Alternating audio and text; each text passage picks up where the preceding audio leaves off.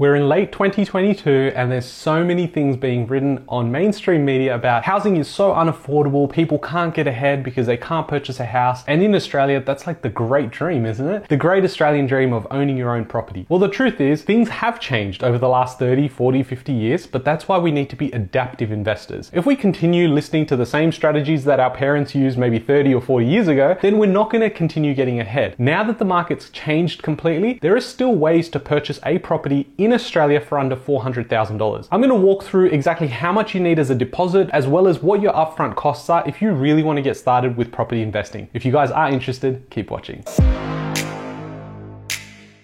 Hey guys, my name's Ravi and welcome back to Personal Finance with Ravi Sharma. If you're new here, smash that subscribe button because I talk about real estate, cryptocurrency, and financial freedom. Now at the moment, of course, everyone is telling me how prices have gone up for the last 2 years, and yes, there've been a few corrections, but we've gone up by like 30 or 40% and now we've only come down by like 7 or 8%. Is that really a correction? Can I still get into the market? And the answer is probably no. However, we are looking at this in the wrong way. If I simply use my example, I definitely couldn't afford it either 8 or 9 years ago to go ahead and in Sydney purchase my own property and then try and pay that off for the next 30 years. I say try because it is a very difficult task. Now fast forward 8 or 9 years, I've got a property portfolio, but I've got choice, I've got freedom, and I've got an investment portfolio. So for anyone that's new to the channel, hi, welcome. I actually rent vest, and that is my strategy. That's what I've been doing for the last 8 or 9 years. Now being 30, I've had so many friends around me go and purchase their own property, but now they're stuck holding that one property that's got a loan that they feel like they're stuck. They don't know how to get rid of that mortgage stress unless you're actually going ahead and paying it off. And even after 30 years, you've got a paid off house, but you've got no income producing assets. Now, if I was starting out today, I would definitely be blocking out the white noise and focus on building real wealth. And how you build real wealth is by investing the right way. And what I mean by the right way is looking outside of your own backyard. If you live in an area like I do, then you're looking at properties in your backyard worth a couple of $1 million.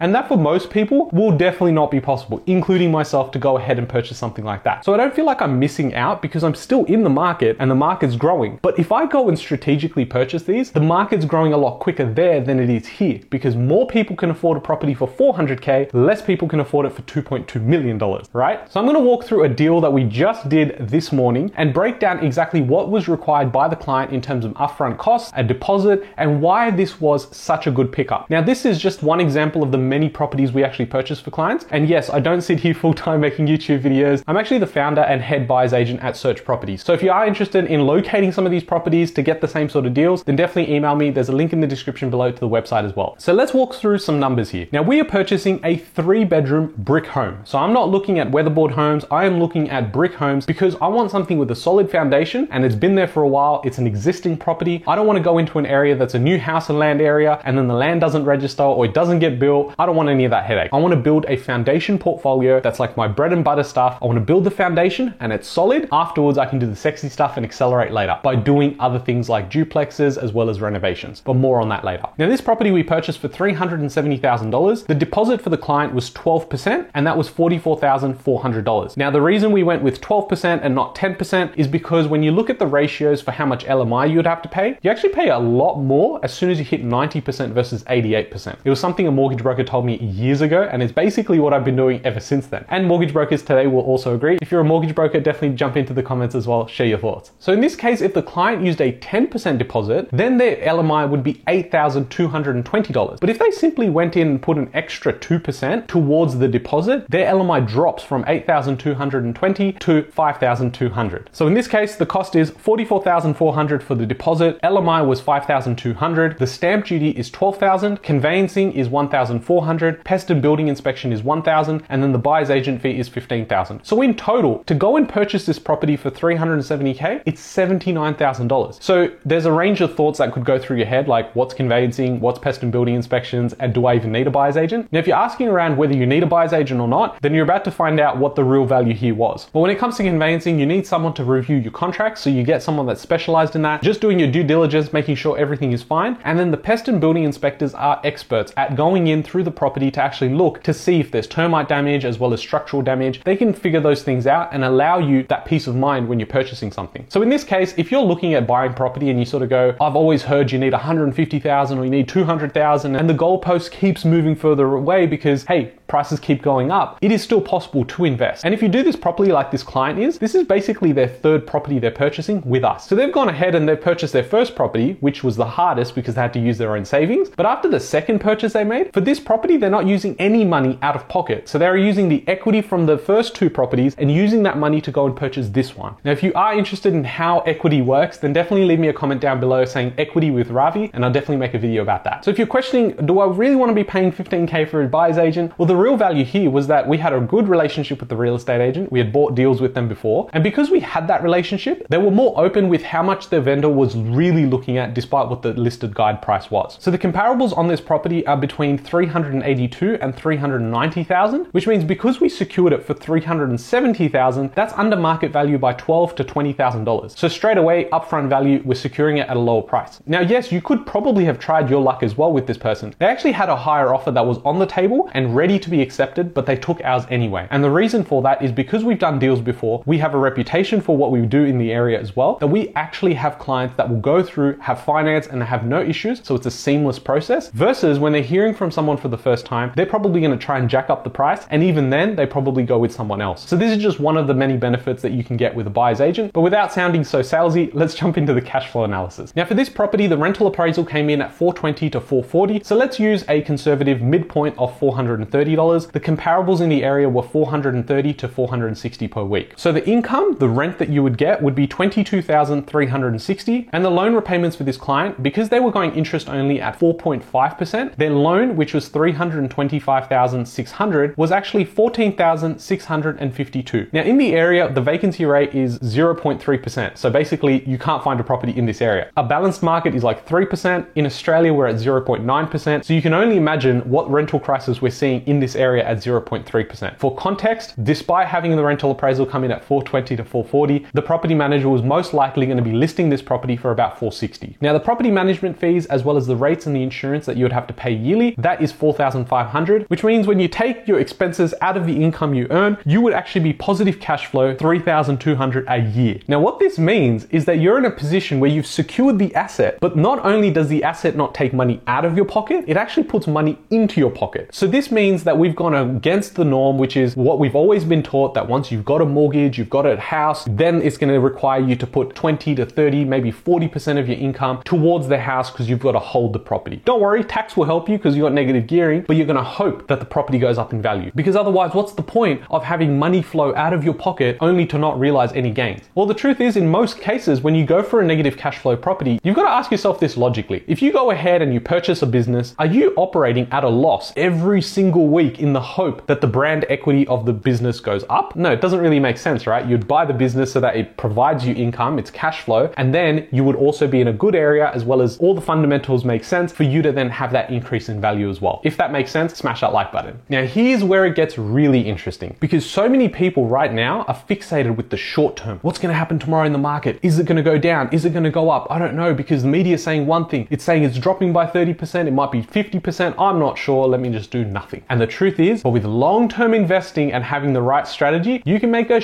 shitload with this exact strategy. And I'll tell you why. Because we're in the middle of an aggressive rate hike cycle. Because over the last 6 months, we've increased our cash rate every single month from the lows of 0.1%. So despite all of that, we still have a property here that's going to grow over the next 12 months by about 7%. But in addition to that, we are still cash flow positive. So what happens to a property like this when the market turns to norm? And what's norm? Well, I think we're going to probably get to a point in the next 18 months to about an interest rate of about 3%. Our inflation should calm down, and I think it's going to be anywhere between 2 and 4%. But more importantly, during the next 18 months, I believe we're going to have rents, especially in this area, grow by as much as 15 to 20%. So conservatively, we're going to run the numbers now on a 3% interest rate, as well as rents going up by 15%. Again, I understand it's hypothetical, but that's what I'm thinking is going to happen. So before you jump into the comments and absolutely hate on me, all we're doing here is based on all of the data we have. We're forecasting our cash flow and our capital position as we would do in any other deal. Now, I like to be quite conservative. So if you're looking at these numbers going, This guy sounds ridiculous. I'm actually being quite conservative with the numbers that I am actually seeing on the back end. So the new rent would be $495 per week, and the rates at 3% means that the loan repayment interest only will come down to $9,768. So that means your cash flow has gone from a position of being slightly positive at $3,200 to now being positive almost $11,000. So the cash flow would then be $10,972 a year. That's why I think we have short-term pain, which is actually a really big opportunity for people to come in, because a lot of people are focusing on the fact that,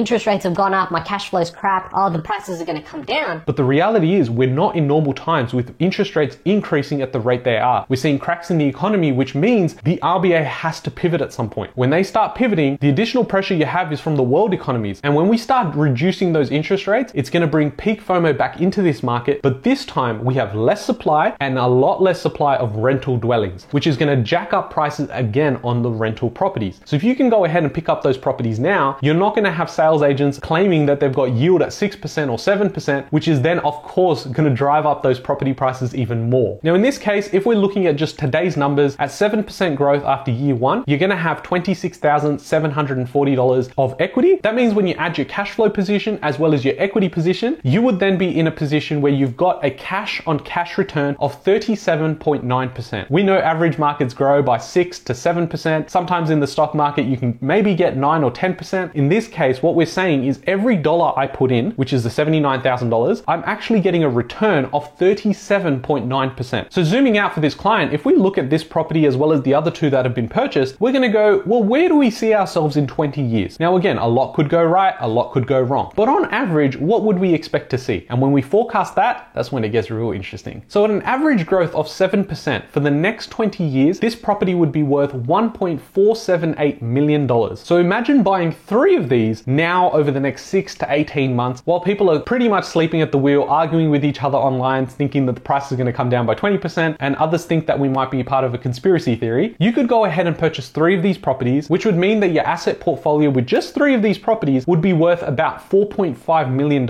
And with a very conservative 3% net rental yield, which means after all your costs, you'd end up with $135,000 per year after you've purchased your 3 properties and basically did nothing. Now, I know in this video, I shared a lot of numbers. It might have been a bit overwhelming, but I hope you've taken some value away from this, that it's not as difficult as, mainstream media portrays it to be. There is so many options right now. You've got grants everywhere. You've also got so much free education like this YouTube channel as well to assist you in doing things a little bit different. Don't listen to the same people that are in the same position they were probably 15 years ago, because it's different now. You've got to adapt, and you've got to have the right adaptive team with you. If you are interested in using our buyer's agency service, then definitely drop me an email. We have limited spots for the clients we're taking for the rest of 2022, so definitely do reach out. If you guys have enjoyed this video, smash that like button, and I'll catch you guys in the next one. Thanks, guys.